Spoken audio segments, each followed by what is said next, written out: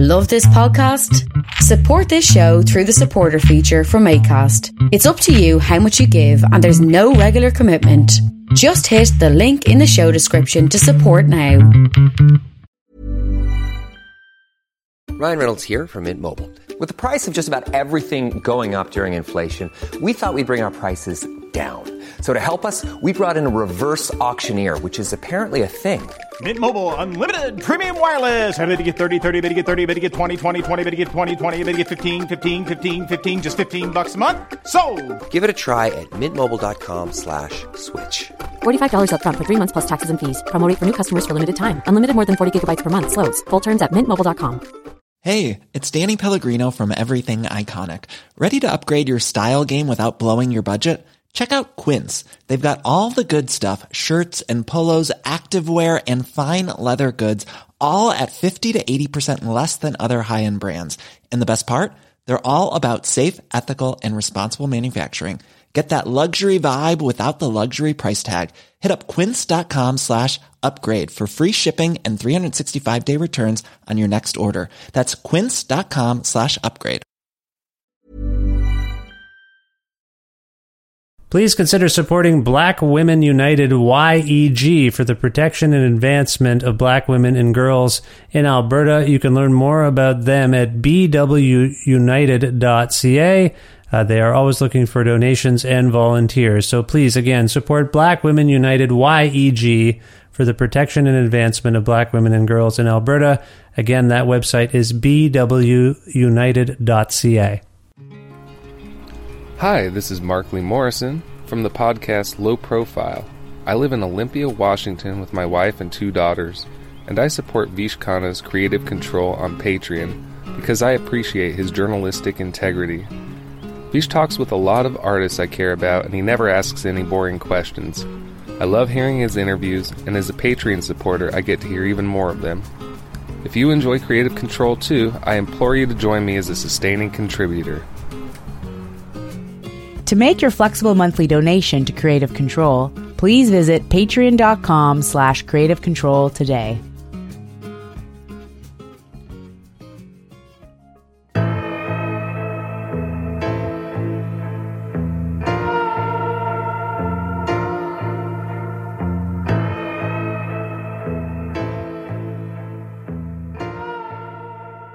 Backwash is the performing name for Ashanti Mutinta, a Zambian-born hip-hop artist currently based in Montreal.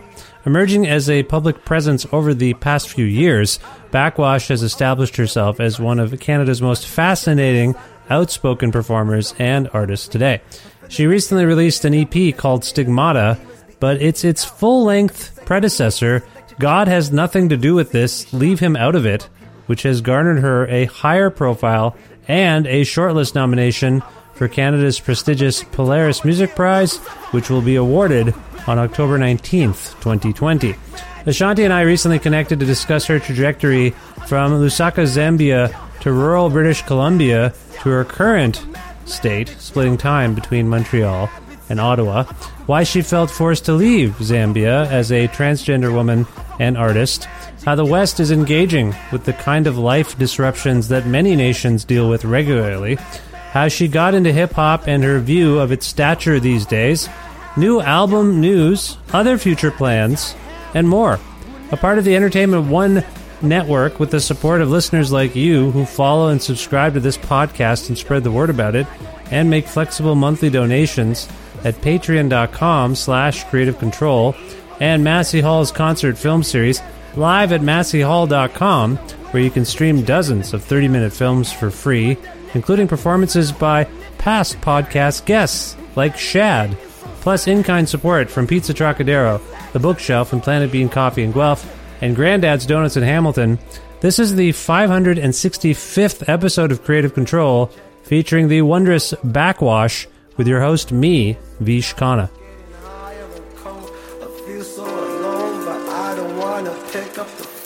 Cause I fuck with black magic, yeah. I fuck with black magic, yeah.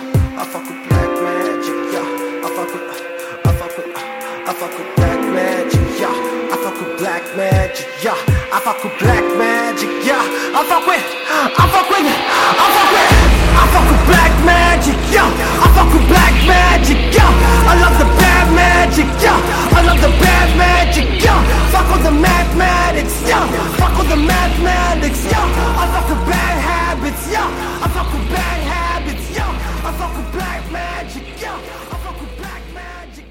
Hi, Ashanti. How's it going? Hey, I'm doing okay. And yourself? I'm well. First of all, where in the world are you? I am in Ottawa right now. Ottawa. Now, I know of you as being from Montreal, which is close to Ottawa, but what brings you to Ottawa? I actually do stay in Ottawa. Montreal is like my music base, but I'm usually but my physical, I guess, address is in Ottawa. Oh, I didn't know that. Okay. So how does that work? Why is Montreal your music HQ? Do you go there to record or what? Why? How does that work? Explain it to me, please. Yeah. So I stayed in Montreal for a few months, but I had to leave because of immigration. So I got my PR while being in Ottawa, and I guess the stipulation of the PR was I have to stay in Ottawa for some time. So it was like, all these like connections and friends that I know from Montreal, I'll still be able to see them because Ottawa is like 2 hours away. So I guess I was like, well, I could record from Ottawa, or I could be like going to Montreal to record and to perform, and I was getting more shows in Montreal. So Montreal just became like my music base, and that's where my creative director is from as well. I see. Okay. For those listening, PR, is that a passport renewal? That's a permanent residence. Permanent residence. I took a guess. Yeah. I like little word games. Oh, nice. So PR could be press release, but I didn't think you were talking about that. So permanent residency. Okay. Yeah. Got it. So that begs the question, two things, I guess. Where are you originally from? And two, how long have you been in Ottawa or Montreal? In Canada, I guess. I'm originally from Lusaka, Zambia. So born in Zambia, stayed there for 17 years. Then I've been in Canada for like 10 to like 11 years now because I came. Oh. Yeah, I came when I was 17 years old. Nice. Yeah, like it's much easier to get your papers before you turn 18 during the time. And I was going to turn 18 in 2 weeks after I dropped. So I just came just like right when I was 17. And, I stayed in like BC for a bit and, had a short spill in Montreal. Then now I'm in Ottawa. I see. Okay. Now, did you come here with your family or did you venture out on your own? Oh, I can see my brothers and my sisters. I stay with my brother and my sister. Oh, I see. So your siblings were here already, but are your parents around? Parents are back in Zambia, but my siblings were like here already. I see. Okay. Now, the Zambia, information that you've just provided prompts me to ask a few different questions. First of all, let's start with the obvious. For those of us who have never been or may never get to go now, in particular with all of the travel restrictions, what was it like for you to grow up in Zambia? It was all right, honestly. Never really lived in a place as comparable as Zambia. People are very friendly. People are very helpful, and the amount of money that you can survive on is like pretty low as well. But there's also poverty, and there's also all of these like colonial institutions that were left by the British. So it's got like a lot of conservatism in it. So I was growing up as a major Christian. Just like reading all the books and being in tune with all that Christian life. But I wasn't at times I wasn't the best of Christian, but I guess I was diligent to a certain degree. So it was conflicting in terms of people are nice here, but again, it's like in order to protect yourself, there are certain things that you had to keep secret from other people, and in order for you to express yourself, it was very difficult at times. Right. So there are some parallels between your experience in Zambia and experiences I've had in Canada. In terms of your distinction about poverty in Zambia, how would you compare that, the living, and you were saying, in some ways, like the standard of living is cheaper. Well, in a lot of ways, it's cheaper. Yeah. Can you talk about those two things as they relate to your experience in Canada? I'm just curious, like the levels of poverty you've witnessed here, how do they compare? And also, now that you're here, you've been in BC. I assume you were near Vancouver, if not in Vancouver, which is one of the most expensive cities in the world. Montreal is not. Actually, you can speak to that. Montreal and Ottawa. Yes, yeah. Let's talk about that. Standards of living and compare as they compare between your time in Zambia and Canada. Can you elaborate upon that? Yeah. So standards of living in terms of I like to. I don't know. I'm not like an economist, but I like to compare it by like the dollar value. Sure. Growing up in Zambia, I could obtain groceries for the whole week for, maybe even $5. Wow. Yeah. Okay. $5 to $10. Give me my bread, give me my soap, give me my eggs, give me some meat. I'm set. But $5. $5. Wow. $5 to $10 and you're good. Mm-hmm. Comparing it to like, living in like BC, and I was in like rural BC. I'm not going to say the city, but it was like rural BC. And, okay. I see. Okay. Yeah. And, just like the amount of like money that you can be able to save up was pretty difficult living in BC. I was shocked when I found out that pizza was like $20. Especially, I was like, what? This is expensive. And, I guess when there's more cash flow in Canada, so I guess the price of groceries tends to be higher and stuff like that. But I guess it was just like seeing the difference when you can make that comparison. Was pretty, surprising to me. And I guess comparing in a local sense from, let me compare Montreal, BC, and Ottawa. I would say, I've had like a good experience in terms of prices in Montreal. The prices in BC, where I was staying, wasn't as bad as Vancouver, because Vancouver is ridiculous. Ottawa is also ridiculous in terms of like the amount that the apartments cost, right?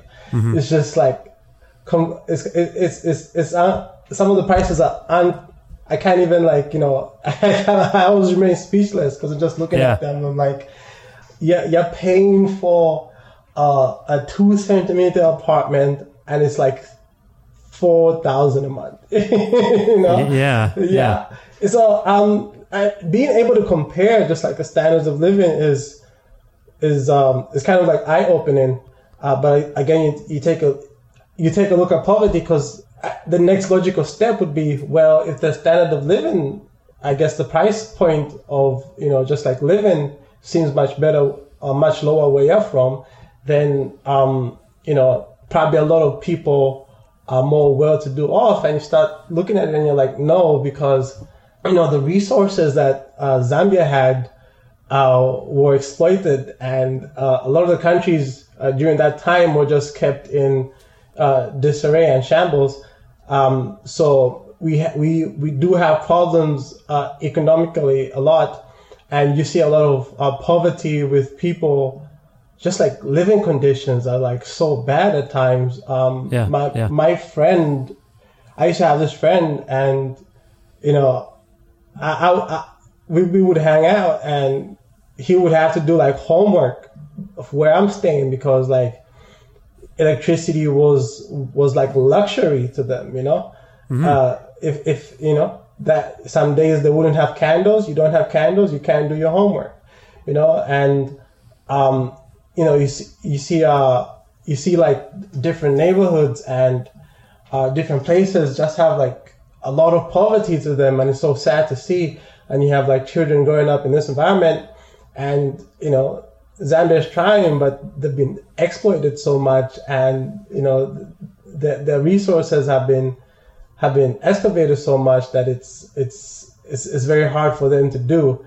And just like the system that's in place as well is not beneficial to them, because it's not a system that benefits everyone. It's a system that kind of congratulates or gives more to the people in high positions. The politicians that are there. We have our type of government.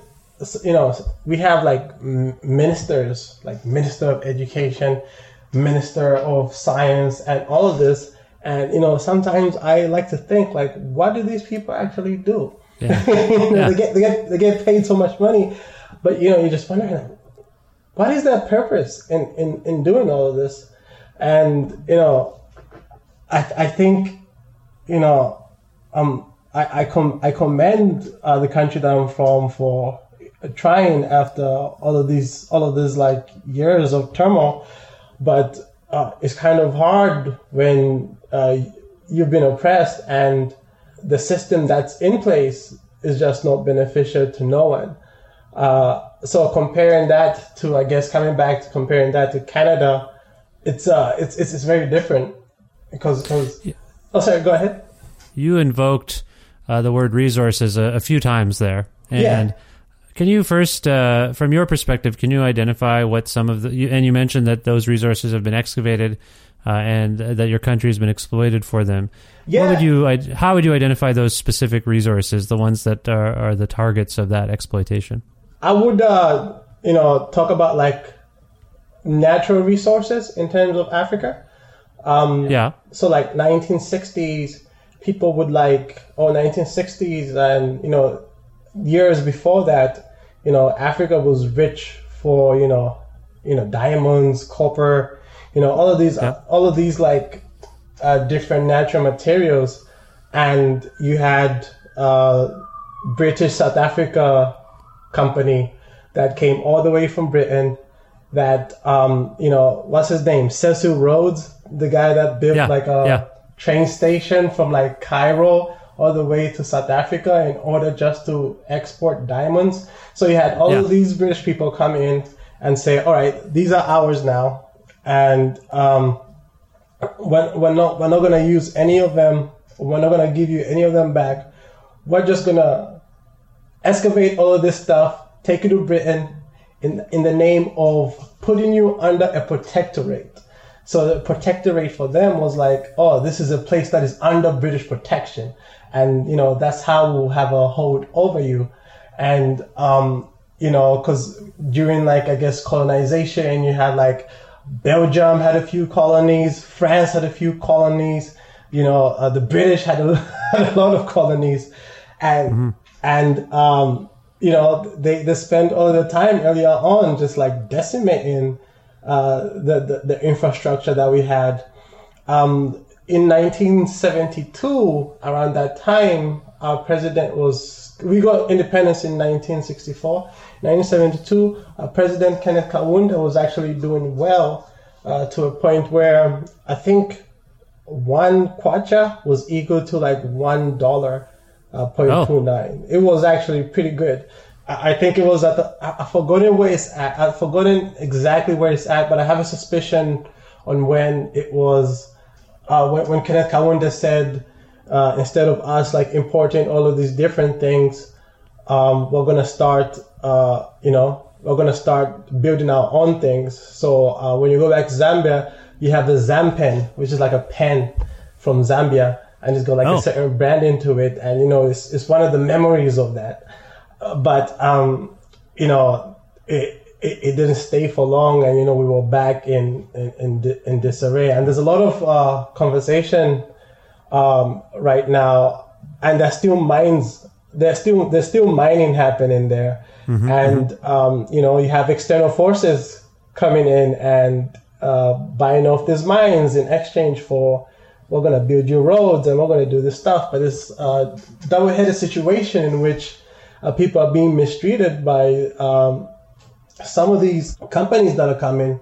And the question is it worth it? at the end of the day, if we're still being treated the same way as we would be treated pre-independence. So, yeah.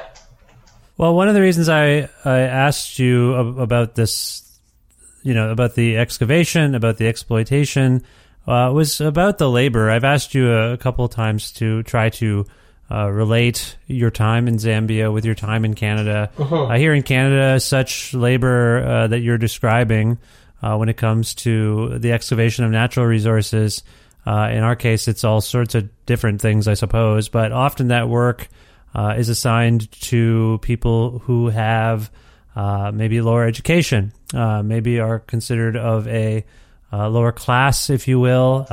Perhaps maybe maybe it's migrants. It can often be work that's assigned. There's an inherent racism to it too. It's the work that not everyone here would like to do.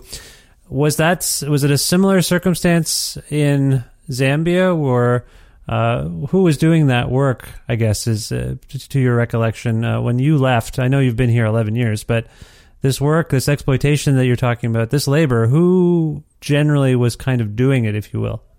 I guess the mining companies operate kind of, just like any company. So at the top you have, you definitely have like the owners, all of these mines, rich people, and definitely doing much well than everybody else.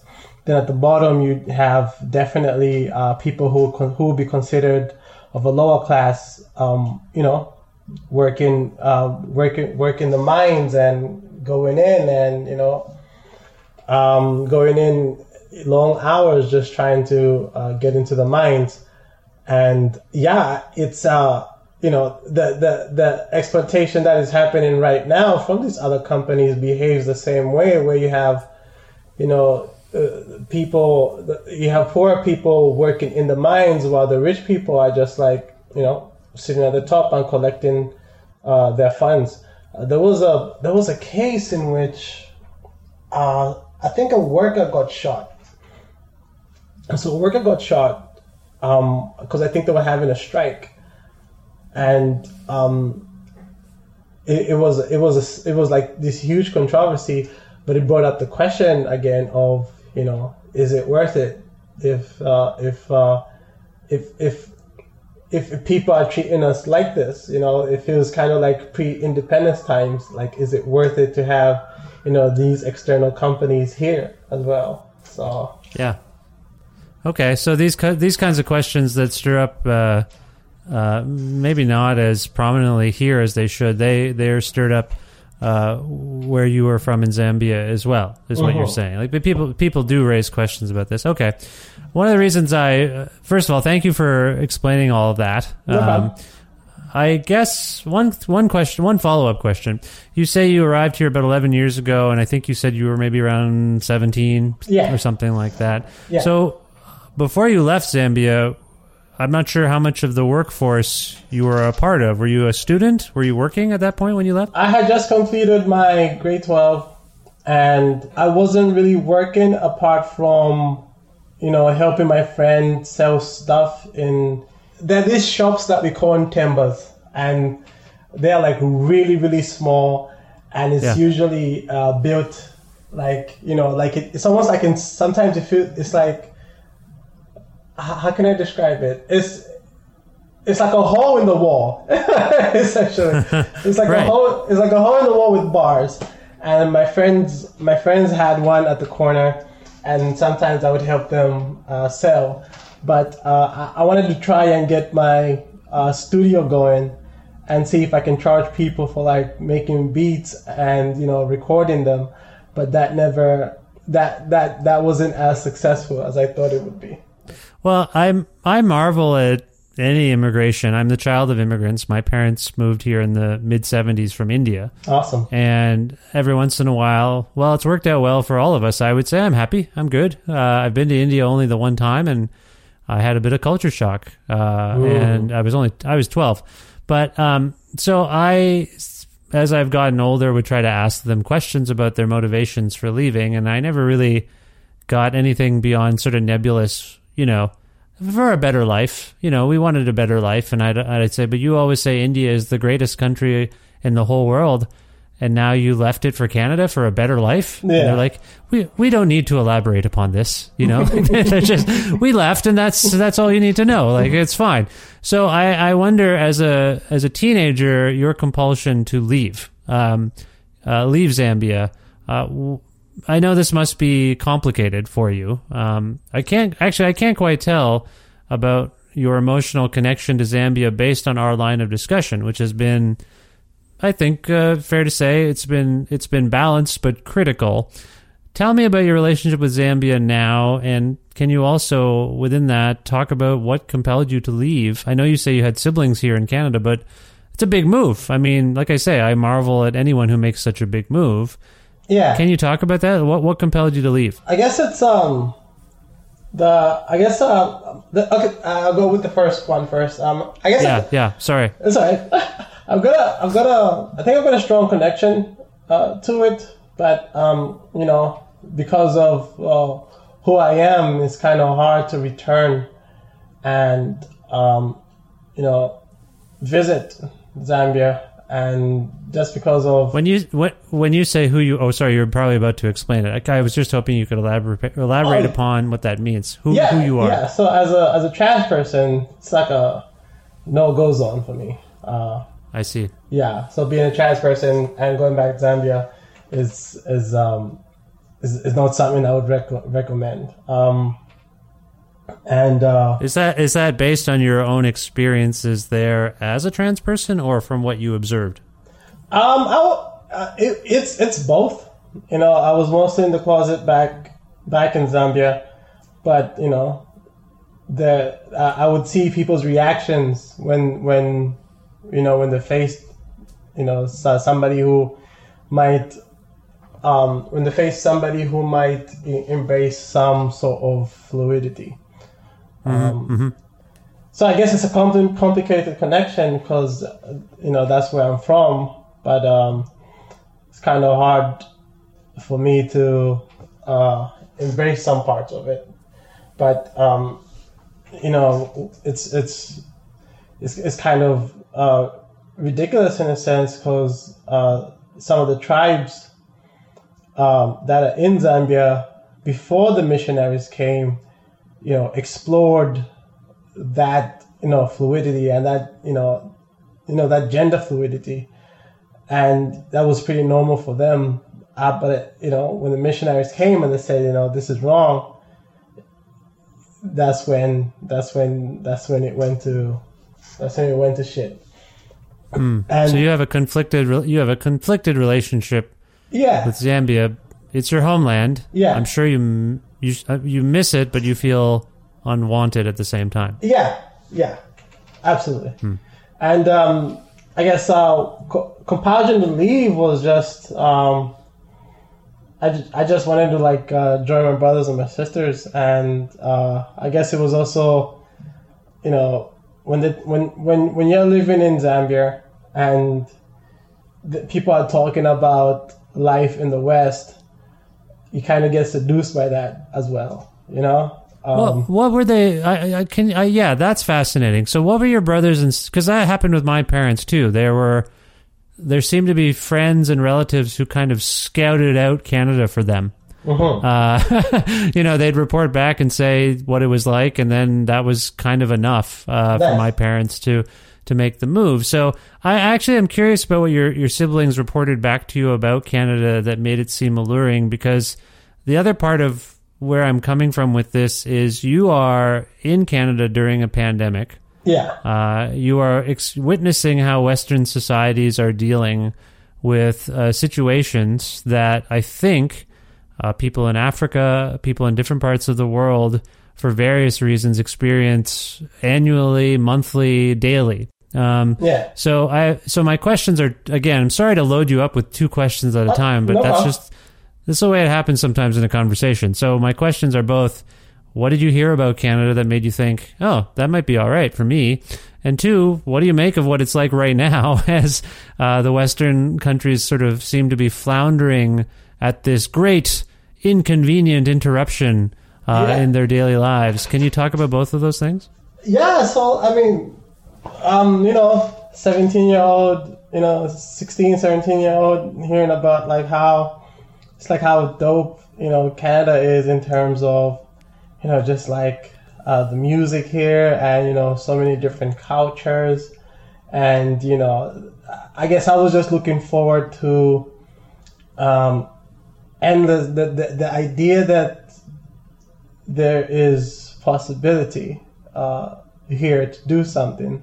Not saying there isn't possibility to do something back in Zambia, but I think that's one of the major problems in which I guess people think the best way is to leave Zambia, and I'm guilty of that as well. Well, if you have already expressed that you felt limited in your ability to be yourself as a person, so how can you possibly, if you're feeling that way already, I can't see how you'd feel comfortable expressing yourself as an artist. That's true. Yeah. And I guess, what's interesting is seeing the way, the Western people are handling this versus, Africa. I'm not really shocked because growing up, we were hit with like waves of like disease season. So during like the cold season or rain season, that's when it's mosquito season. Mosquito season means, you're about to get malaria. You're about to get malaria. Yeah. You're about to get you're about to get sick, and you have to take the necessary precautions. And using things like mosquito nets and spraying bug spray becomes the normal part of, your protocol, because you're kind of used to that. Then there's cholera season, and during cholera season, they say, make sure you boil your water, but that becomes like a natural protocol to say, well, I'm just going to boil my water regardless, Yeah. So it's like, swimming in the lake. Should I really swim in the lake, or am I going to get like bilharzia? So it's just like, I think growing up back there, you're really careful of what you tend to do. And, if you're in a situation where you're hit with the wave, you take the necessary precautions. So I'm not really shocked that, African countries are handling it well, because, if they told them, "Oh, make sure you put a mask on," it's a bad season for this, they'll definitely do it, because they right. Yeah, they've been hit with like so many. They've been hit with like a few different pandemics or epidemics, to be more accurately. So well, there's something about you say you're not surprised, or are you shocked at the entitlement? I feel like the subtext of the way people are adversely reacting to any protocols is that this isn't supposed to happen here. Oh yeah. It's super selfish and weird, and I wonder. I understand you're not shocked, but you must be. The entitlement to me is staggering. It is. And I've lived here my whole life, and so I have certain built-in cynicism towards humans and people based on the way I've seen them drive their cars and behave. And I'm not perfect either. Like, we all have this self-interest sometimes, and you try to be mindful of it. And if you're self-aware enough or what have you. But yeah, I don't know. I just wondered about your perspective there. Like, people just, that to me is what's going on. This isn't supposed to be happening to us. It is like so ridiculous. And how they try to relate it to, some people try to relate it to kind of show how masculine they are. And I'm like, dude, it's really just a mask. It's not that serious. It's just a mask. This other guy was like, I think like he made a joke that, men who like wear masks kind of like wear dresses or something like that.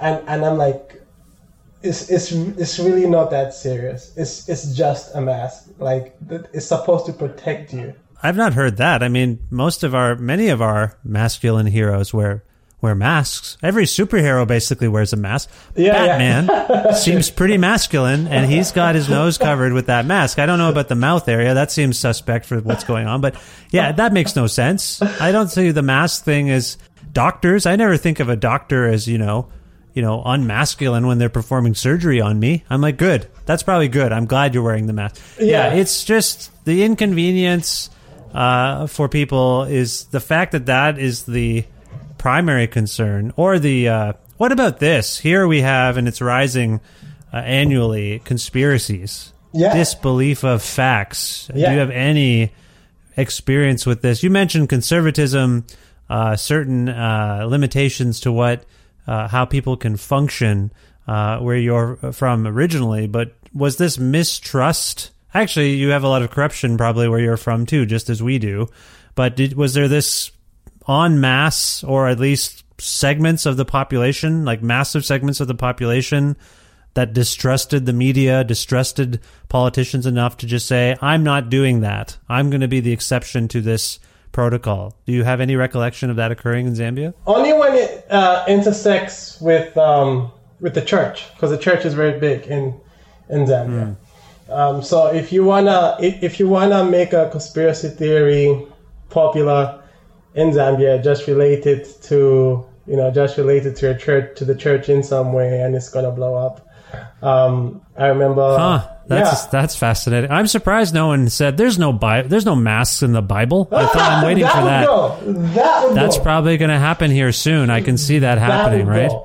Absolutely, yeah. Absolutely. So, I could see that because you described all the protocols that happen when virus season, as I think you called it, is upon you in Zambia. People will boil their water, and no one. I guess that's it. You mentioned that people are like, it's not masculine to wear a mask. You're seeing that as we're still in. I would describe this as still the early days of the pandemic, right? But like, would people do that there? Would say like, what are you boiling your water for? You like no one.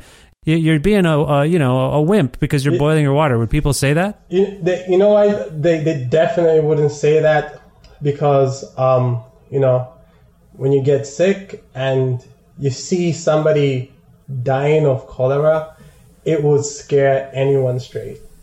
Yeah. But that's not happening here. We're not seeing... Which is so weird. It's extremely weird. The virus rates are up and people are dying. I mean, we're right next door to a country that's leading the way in terms of how not to manage this. I don't think it's a virus that has... a passport and needs one to get over. Like, I'm just like, what is happening? Yeah. And, by the way, how are you doing? Sorry, I usually ask my guests early on how they're doing in the midst of all of this. I did ask you how you were. I'm not a jerk, but I didn't ask you how you were doing in terms of the pandemic. How are you doing emotionally and whatnot? I'm doing okay. Trying to I'm already like always like, I'm usually reserved. Like I'm usually in my home, just like alone, most of the time. So this wasn't like such a big change. Yeah. Like, I don't know. It's very different once you know you're in it. If this wasn't Corona season and I was just in my apartment, closed off from the world, it'll be all right, but there's a certain layer once you're just in your apartment alone and it's Corona season. There's like a certain added element of stress to it. Because I guess you're worrying about like, are you doing the absolute right thing to be safe? But in general, I feel okay, but just still kind of. It's still like still at the top of my mind as to what's the best way to be safe. Well, and so there's the safety protocols and the responsibility we all have to our respective communities, of course, in terms of not being part of any spread of this thing. I'm sure, and not contracting it ourselves, of course. You are a performer though as well, and. Because of congratulations on your Polaris Music Prize nomination, by the way. Thank you. I feel like your profile is about as high as it's ever been in Canada. Is that fair to say? Yeah, absolutely. This is the most, ever since I started doing music, like in totality, this is the most traction I've ever got. You got a lot of attention at the moment. The record, God Has Nothing to Do with This, Leave Him Out of It, is nominated for this award. You just put out an EP in August, I want to say, the Stigmata EP. Is that correct? Yeah. Right. So you're making music, and ideally, I'm sure, yourself and others who care about your career probably would want you to be playing some live shows, doing whatever you can. So I guess my question is, vocationally, how are you feeling? I talk to many artists who are struggling in various ways with what's going on in terms of the pandemic. And then I think also I'm speaking to many artists who are not sure if tonally, because of all of the police brutality, the racism, the social unrest, like what a strange dovetailing of issues.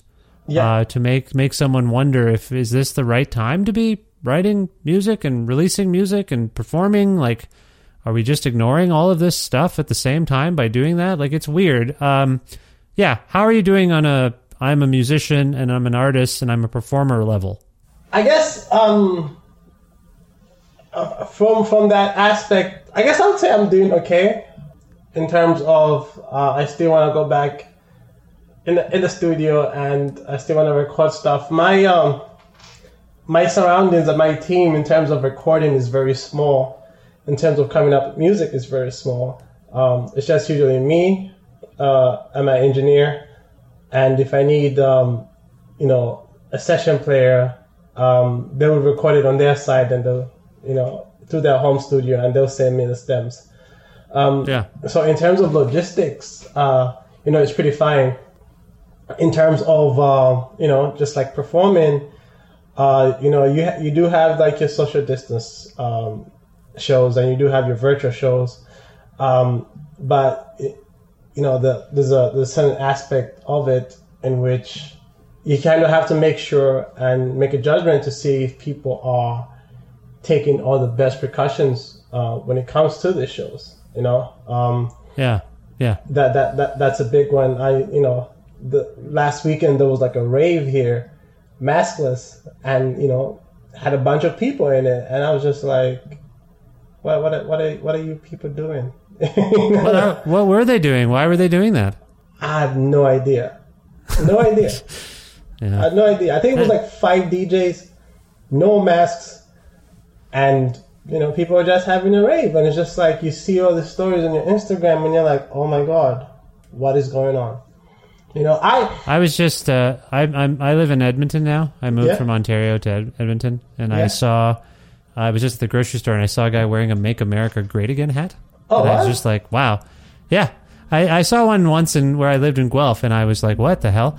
And I saw it again, and I was just like, what the? I saw it today. As I'm speaking to you, I saw it's been 2 hours since I saw it, and I view those hats as like a hate symbol, like a hate crime. Yeah. And so, I'm really, we're relying on people to get us through all of this stuff. And it's, like I say, it's just hard. It's hard. Yeah. It's hard to rely on people. And I'm sure you're seeing sides of Canadian and North American people that you could not even fathom existing, maybe. Yeah. I don't know. I feel like you're a realist about these things.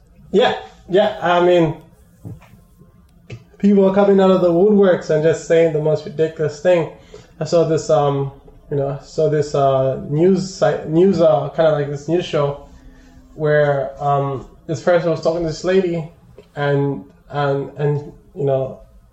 he was like, "Why aren't you wearing your mask?" And she says, "Well, I'm very confident that Jesus will protect me." And she's just walking around, and It's very interesting because just the mask alone has brought out the weird, radical conservatives out of the woodwork. It's, for people that tend to say, oh, we are all based on like rational thought, and we leave out emotions when we're making decisions, and we just like objective decisions. for them to say no to a mask is kind of ridiculous. It's kind of, to me, highlighting just the array of things that people put their faith in. Yeah. We've been talking about religion, and that's usually what faith means. But I think people also put their faith in news sources, or they put their faith in themselves. Yeah. To just to allay anxiety. They believe a certain thing. Yeah. And it could be completely unconventional, but we're sort of seeing all these. It's become a multi-faith time where, like, really, like, you believe in this twisted belief system that has nothing to do with anything that we all are experiencing. Like, it's sometimes it's not even religion. It's just information. I put my faith in this information to get me through my days, and now I'm going to spout off about it. So yeah, all that stuff in the shadows is coming out, and it's certainly frustrating for me. I was thinking about you as a rapper and your delivery as an artist, and I think it's been described as aggressive. And when I hear it, it can be. I mean, I've had your music playing in the open air of my house. I have 2 little children, and every once in a while, they're good. They're good. My son in particular really likes rap and hip hop, and so I have, but I have found it a little intense to have on when I'm cooking in the kitchen sometimes, and they're around, because this is not meant to disparage you in any way. They're 9 and 5. They're young. They're very young. So I'm not, don't get this twisted. I'm not saying it's bad. I'm just saying it's intense. And I wonder, we've talked a lot about where you've come from, your life experience. Does that inform your attack as an artist? Does the restriction you felt in Zambia, for example, does like moving to Canada, is all of this emotion coming from those things, or does it feel like something more recent, if that makes any sense? Yeah, it makes sense. I think it's something it's a combination of all my experiences, but I think I just figured out how to do it more recently. If that, I see. Yeah. Combination of all my experiences, but I just figured out how to do it recently. Because I don't know any other way to make music right now, just because of, I'm still not past it, and these are my emotions, essentially. When you say you're not past it, what are you not past? I guess everything in terms of healing trauma, just like everything. Still not past it. So I don't know any other way else I would be. You on your latest record, the God Has Nothing to Do with This, Leave Him Out of It, there are moments where you seem to be reflecting perceptions of yourself, the way you're perceived as a person. And I know that can be like for some people it would be sort of lashing out at being observed or being scrutinized. But what does that say about your own comfort in your own skin? Because at some point, some of us reach a point where, I mean, I have it as a person of color as well, where like when the mask thing first started, I was wearing my mask in the grocery store, and I'm not trying to make a pun here, but I was kind of the minority doing that. And I would get these stares, and at first I'm like, oh, well, they're staring at me because I'm wearing the mask. But then I was like, oh, wait a minute, no, these are familiar stares. I live in Canada, and I'm often surrounded by white people, and those stares are not just because I'm wearing a mask right now. And like I say, I think there's moments like that in your life experience that you reflect in your work. So how much of that is simply trying to use your music to address that feeling of being scrutinized, and how much of it is you trying to express something to yourself about your place in the world? I think it's more of the time is just me lashing out against the scrutiny. I guess I would say even a lot of the times it's just me kind of lashing out against like scrutiny, harassment and mistreatment, and all of these things and trying to like bring it forward. Also, I guess just attacking structures that were imposed on me, like just like the Christian religion, and just asking questions that I wasn't able to ask in the past. Right. Because of just feeling restricted to be able to express yourself. Yeah. So just thinking about Montreal, your sound. I mean, the sound you've come up with for your work. Being in Montreal over the last 11 years, Montreal changed a lot at the beginning of this century. I think Constellation Records there was on the come up. Oh yeah, there was a kind of pop music explosion, if you will, if you count Arcade Fire and Wolf Parade and all those kinds of bands as being pop. You get there maybe at the tail end of that, but still a city quite vibrant with music and art. Yeah. How has being in Montreal and I guess being in Ottawa inspired you or influenced you in your own work? It inspired me a lot. Montreal, I like the Montreal Underground. Montreal Underground has got people doing just like the most amazing things with their tools. And, just on Friday going to La Soterrena and, listen to like a noise show, or going to La Plante and, listening to like an experimental rock show, and, going to like La Cypher and just seeing people jam on these like live instrument, hip hop instrumentals. It's a very inspirational city because you have people coming through from all walks of life, and it's once you see them do it, it kind of gives you that inspiration of, maybe I can do it as well. And it's just very vibrant as well. Your interest in hip hop, I'm just curious where that began and what inspired it, because on some level, some of your sounds and some of your approaches as a vocalist might well fit in hardcore punk or metal, rock sort of idioms, and also in more gritty rap and hip hop. How did you get into hip hop, and why did it feel like the best sort of realm, if you will, to express yourself artistically? I started, I guess I was really into hip hop when I was, when I first started doing music, I was into like slow R&B. That was like when 807, Boyz II Men, because that was what my sister used to listen to. I used to love it. Then I saw the More Money, More Problems video, and it changed my life.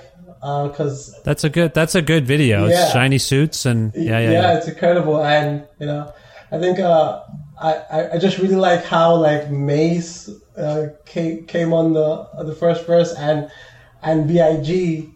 Also really liked his flow, and I used to watch it continuously. When it first showed up, I asked my sister, like, what is this? It doesn't sound like singing; it just sounds like they're talking. And it's like, oh no, this is like rap. And she kind of showed me the basics of what like hip hop is. And from there, I just kept on listening, and writing rhymes and studying and being a fan of like so many different forms of hip hop, as well as not just hip hop, just like music in general. I was big on like Linkin Park at one time. Okay. Yeah, this is like my teen years. I had like a Black Sabbath phase, so it was just like a combination of different styles of music. But hip hop has always been like my first love. I was thinking about this the other day, actually, that this is going to sound stupid on the one hand, but I was actually thinking about how Donald Trump has famously been mentioned or sampled or even appeared on like 1,000 hip hop records. Yeah. And the one thing you mentioned, More Money, More Problems.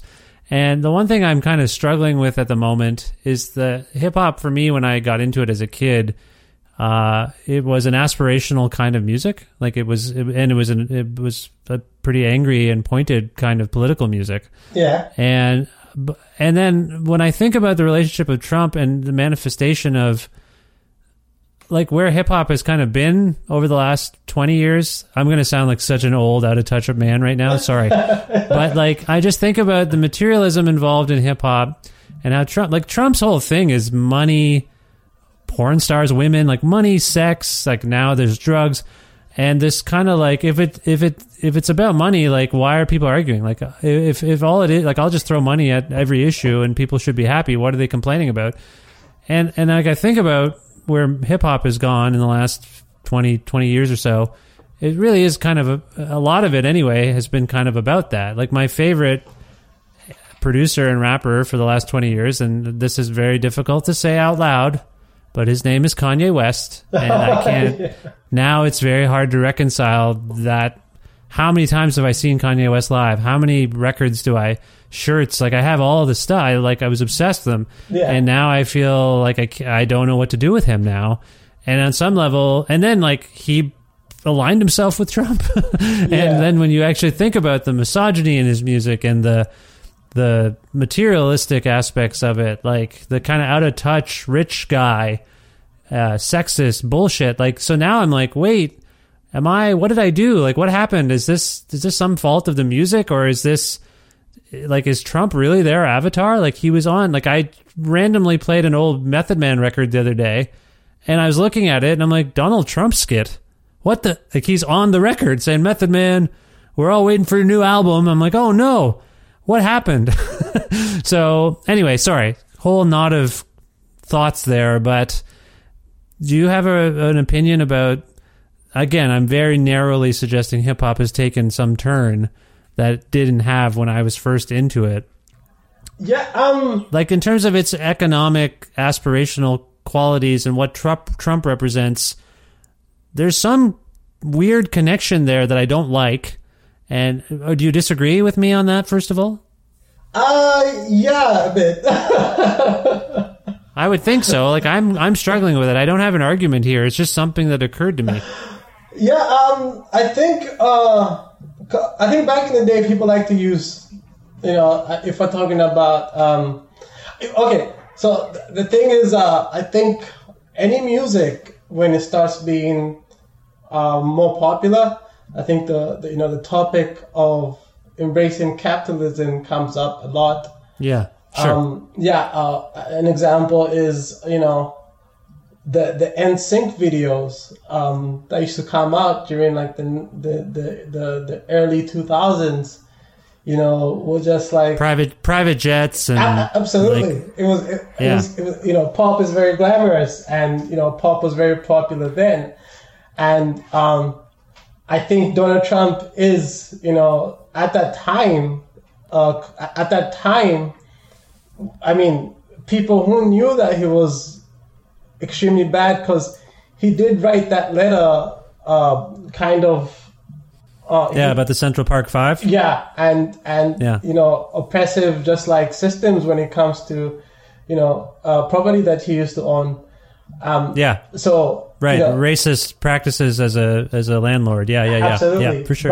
But I think he was known more as this is just that rich guy. So it's a quirky thing to Well, I should say I think he was being clowned in most of the lyrics about him. I think he was being clowned and being like, wouldn't it be fucking funny to get that idiot Donald Trump on our record? Like I do think there's a side of that, but then I also just think of every time I hear a reference to him in some old song I like, I'm just cringing now, and maybe no one knew what he was capable of really at that point. And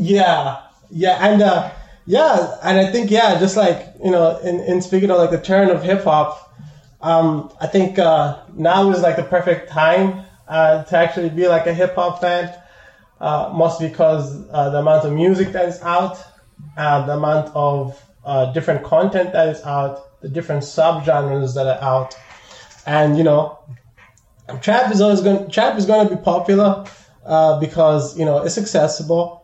and it embraces, that idea of capitalism, same thing as pop was doing in the early 2000s. And but when you take a look at hip hop and you say, well, I don't really like that, I'm looking for something with a bit much more, substance, and with a bit more experimentation. And you can go to your abstract hip hops, you can go to your industrial hip hop, you can go to like your experimental hip hop, you can go to like your cloud rap, you can go to like your emo rap. So I think now is like a really good time to be like a hip hop fan, because just the amount of content that is out is staggering. Yeah, I think it's unfair. First of all, thank you. Secondly, I do think it's unfair to ascribe blame or criticism to any genre for putting its success out front. And I don't think this is, like, you bring up some pop examples, and I wasn't trying to say all hip hop is like this. Oh yeah, absolutely. But it does feel more it has felt more in my face in the last few years, of just like money, cars, women. And that exists in rock and roll. That's a rock and roll trope. I mean, God, from the 50s onward, it was all about those things. Another aspect of it as well is hip hop is like the most popular music right now. Yeah. So it's going to be like, it's going to be like saturated, and you're probably going to hear more of those songs. Yeah, you're probably going to hear more of those songs, since that's what the people want to play on radio and stuff like that. Well, I mean, I like. Do you know that TV show Curb Your Enthusiasm? Yeah. So I really like that show, and I've always liked that show. But now I'm watching it again, and I don't know what happened, but my attitude has sort of shifted about it, because I'm like, I didn't really think of it as this weird. It's a comedy, and it's very dark in so many ways, but it's really a lifestyles of the rich and famous. Ah, yeah. Because you have this almost near billionaire getting into fights with his fellow millionaires and billionaires. Like, it's sort of weird. It's sort of a weird thing that we all like, he's got his nice house and his car, and they have these rich people arguments that we can sort of laugh at because these rich people are idiots. Like, that's to me the saving grace of it. But like, I'm just as exposed to that affluence from comedians in cars getting coffee. Like, it's just that in your face affluence thing, it just gets to me sometimes. Yeah. And so so that's all. Like, it's just a trope that I have wrestled with I've been a hip hop and rap and hip hop fan since I was like a little kid, since the 80s, and I just sometimes I have more. This is all obviously playing in the background of my mind as I listen to new hip hop. I'm like, is this saying something? But wait a minute, what is that other record full of guitars and bass even saying? What does it mean to say something with your music? Like, I don't really get into the style or substance arguments too much, or I don't dwell on it, but you're like, it's come to mind listening to you, frankly, because you're saying lots of substantive, deeply personal things, and it doesn't feel braggadocious. It feels like empowering. I feel like you're asserting yourself. Oh, thank you. And I relate to that, but it doesn't feel like you are, sanding off the edges. It feels real. Yeah. So that's all. That's all I'm getting at. Like, it used to be, I do relate to music that feels real and genuine and doesn't feel like it's just navel gazing and celebrating itself. If that makes any sense. So absolutely. Anyway, sorry, bit of a tangent. Are we still cool? I hope you're not. Oh, no, we're good, right? We're okay. Yeah. Just making sure. Absolutely. Making sure we're okay. So, I guess I wonder what's next for you at this point. Like, we've kind of talked about this cultural suspension we're in. You are releasing music, and you say you can make it remotely. What are you going to... And then there's the Polaris Music Prize. As we're speaking, the Polaris Music Prize gala is coming up, and I don't know if you're taking part in that or what kinds of demands are being placed on you because of that. Can you speak to what you're kind of up to these days? So I guess what I'm up to is just... I'm making instrumentals and writing lyrics and trying to figure out... because I guess the next album is going to be narrative based, and trying to figure out how I'm going to connect the threads And in terms of Polaris, we're going to do a virtual gala. So we have some things planned from the virtual side. And it's I guess it's people have to people in terms of performance have to change because they now have to be good virtually, which was not something that you would do in the past. So it's very different. A lot of learning experiences. And all I want, I guess, is just to continue making music, the type of music that I want, and just as honest as I can do it. And I think I'm just going to continue down that path and see how long I can do this for. It's a little bit of a day-to-day operation now, isn't it? Just being a human being. Yeah, you have to prepare yourself. And sometimes, when it's too much and you want to just stay in bed, that's fine as well. Yeah. I'm sure you want to keep some of this information sealed until it's time, but I'm intrigued by what you mentioned about a narrative-based album. And if you don't want to get too specific about it, that's fair, but... I can talk about it. You want to talk about it? I just wonder what inspired you to take on a kind of conceptual record, first of all, and if you want to talk about maybe what it's about at this point, I'm sure myself and others would love to hear about it. See, inspired by Kendrick Lamar, To Pimp a Butterfly is the such a great piece of work. I'm always in awe about how he just did that. The fusing of the genres, the story told from front to back, and the delivery, the performance, the whole aesthetic. It was very powerful and something that I've really been inspired by.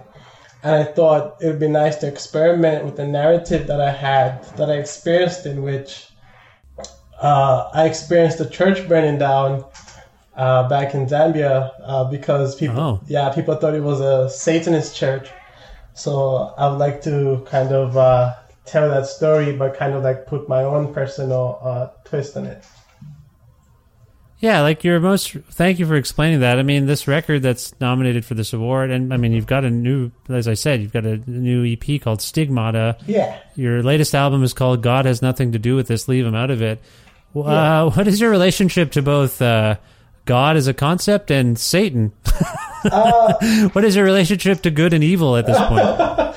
It's my relationship to God was based on, this is a system that I grew up in, but it's a system that I cannot be a part of because just because of me being a trans person, and I guess the embracing of the darker imagery is kind of embracing of the rejection and being fine with the rejection.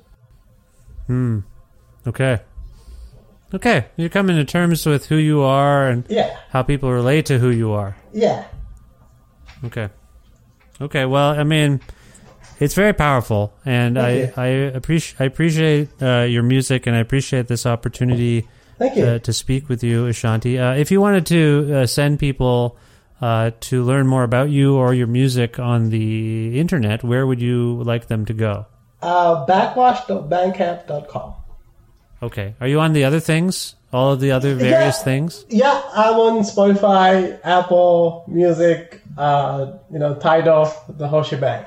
Instagram, Facebook as well, Twitter as well. And I saw you, I think I saw you in Toronto. I was there in February doing a live talk show at the Long Winter Festival. And then you... Yeah. That's right. That was a really good podcast. I like that. Did you like that? Did you enjoy that panel? What? I don't even... That's the last time I've been in Ontario. I flew back just to do that, which some people here thought was kind of nutty. I was like, you know what? I want to do it. I had a good panel, and I did. Really I did the January... You liked it? Okay, good. Yeah. Thank you. I appreciate that. It was a little ramshackly. And then you, following that, did a really wonderful live podcast taping with my friend Anupa Mystery for Anupa's Burnout podcast. I thought that was really cool. Shout out Anupa. Yeah, I just talked to her this week. It was nice to see her again, and virtually, of course. Yeah. So yeah, no, it's good. I'm glad we've connected. If there's a song of yours that we can go out on, either, if we didn't really talk about the Stigmata EP, but if it's from that, or maybe God Has Nothing to Do with This, leave him out of it, would you pick something for us and maybe tell us why you chose it? I'm going to choose Spells from God Has Nothing to Do with It, only because I wasn't feeling too well yesterday, and Debbie checked up on me, which is awesome. Oh, okay. Who is Debbie exactly? Debbie is the person featured on the Spells song. She's from the band Black Dresses, and she's like really talented. Okay. All right. So let's send this out to Debbie. We might as well do that. And yeah, I wish you the best of luck with this award thing and everything else you do in the future. It's been a pleasure to speak with you. Thank you so much, Ashanti. Thank you so much.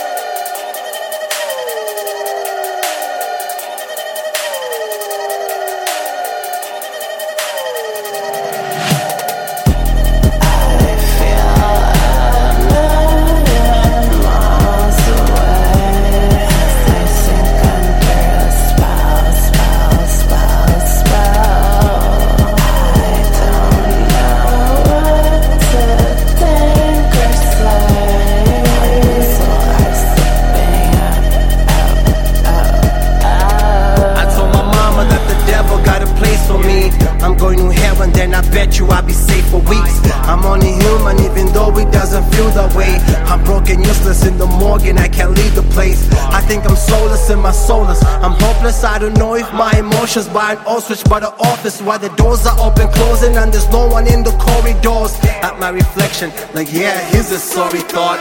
But this shit is so very simple. Heart is so dead with tissue. The karma is heaven hits you. See, my only option is devoting myself and minstrel. Think that I'm responsible, this monster won't let me hear you. Think of all the problems I ponder, if it is worth it. Shit will live and hurt just to whip in a miniskirt. Do the 9 to 5, stay alive, and we kicking dirt. You see, I see the light at the tunnel, just little blurry. But I'm saying, I feel a million miles away as I sink under a spell. I don't know what to think or say, so I'm slipping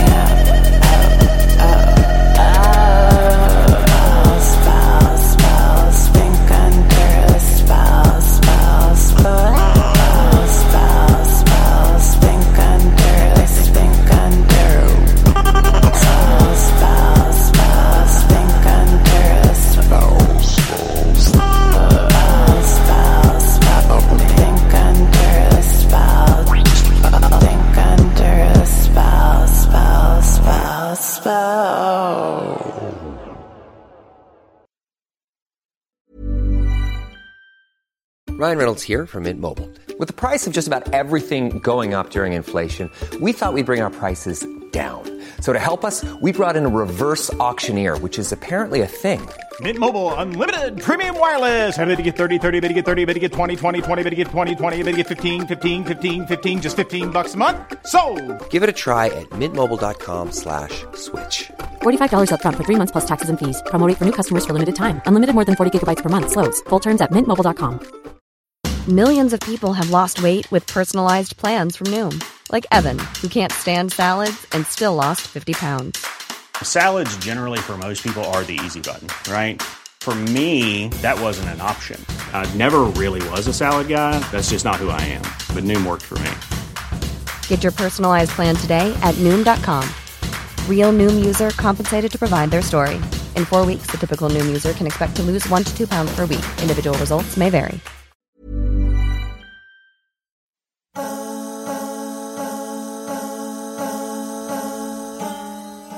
Very, very special thanks to Backwash for appearing on this, the 565th episode of Creative Control, which is part of the Entertainment One podcast network and is available on all Apple and Google platforms and other things as well. Spotify is one of those things. There's also a YouTube channel and stuff goes there, but you probably know what you use. But it is, just in case you don't know what you use, or if you want to switch, Creative Control is likely there, wherever it is you're going.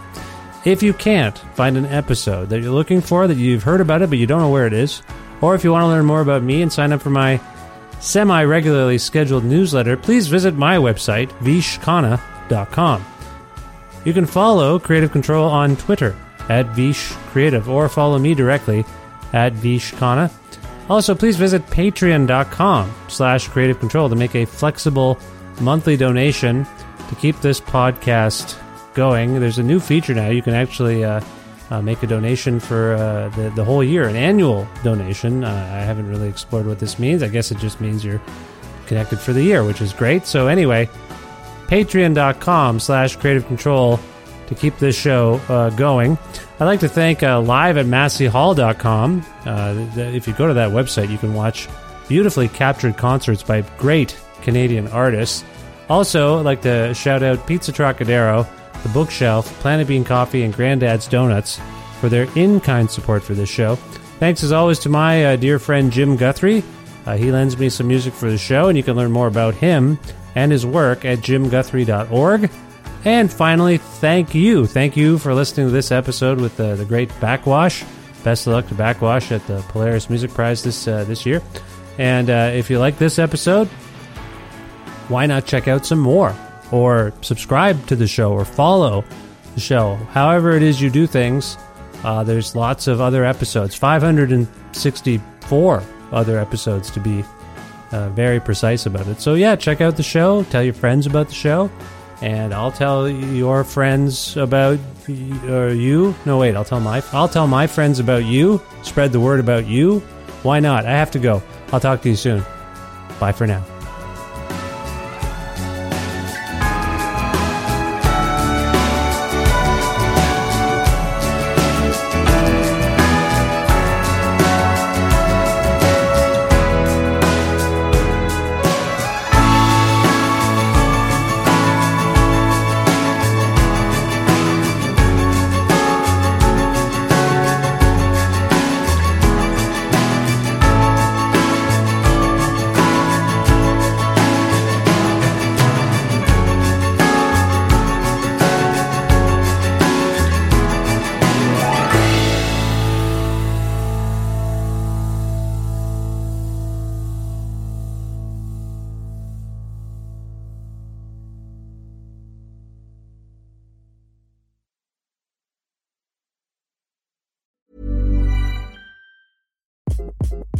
Hi, this is Craig Robinson from Ways to Win, and support for this podcast comes from Invesco QQQ, the official ETF of the NCAA. Invesco QQQ is proud to sponsor this episode, and even prouder to provide access to innovation for the last 25 years. Basketball has had innovations over the years, too. We're seeing the game played in new ways every day. Learn more at Invesco.com/QQQ. Let's rethink possibility. Invesco Distributors, Inc.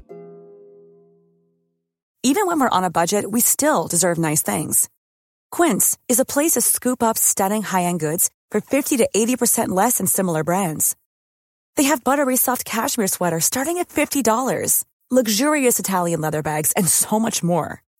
Plus, Quince only works with factories that use safe, ethical, and responsible manufacturing. Get the high-end goods you'll love without the high price tag with Quince. Go to quince.com/style for free shipping and 365-day returns.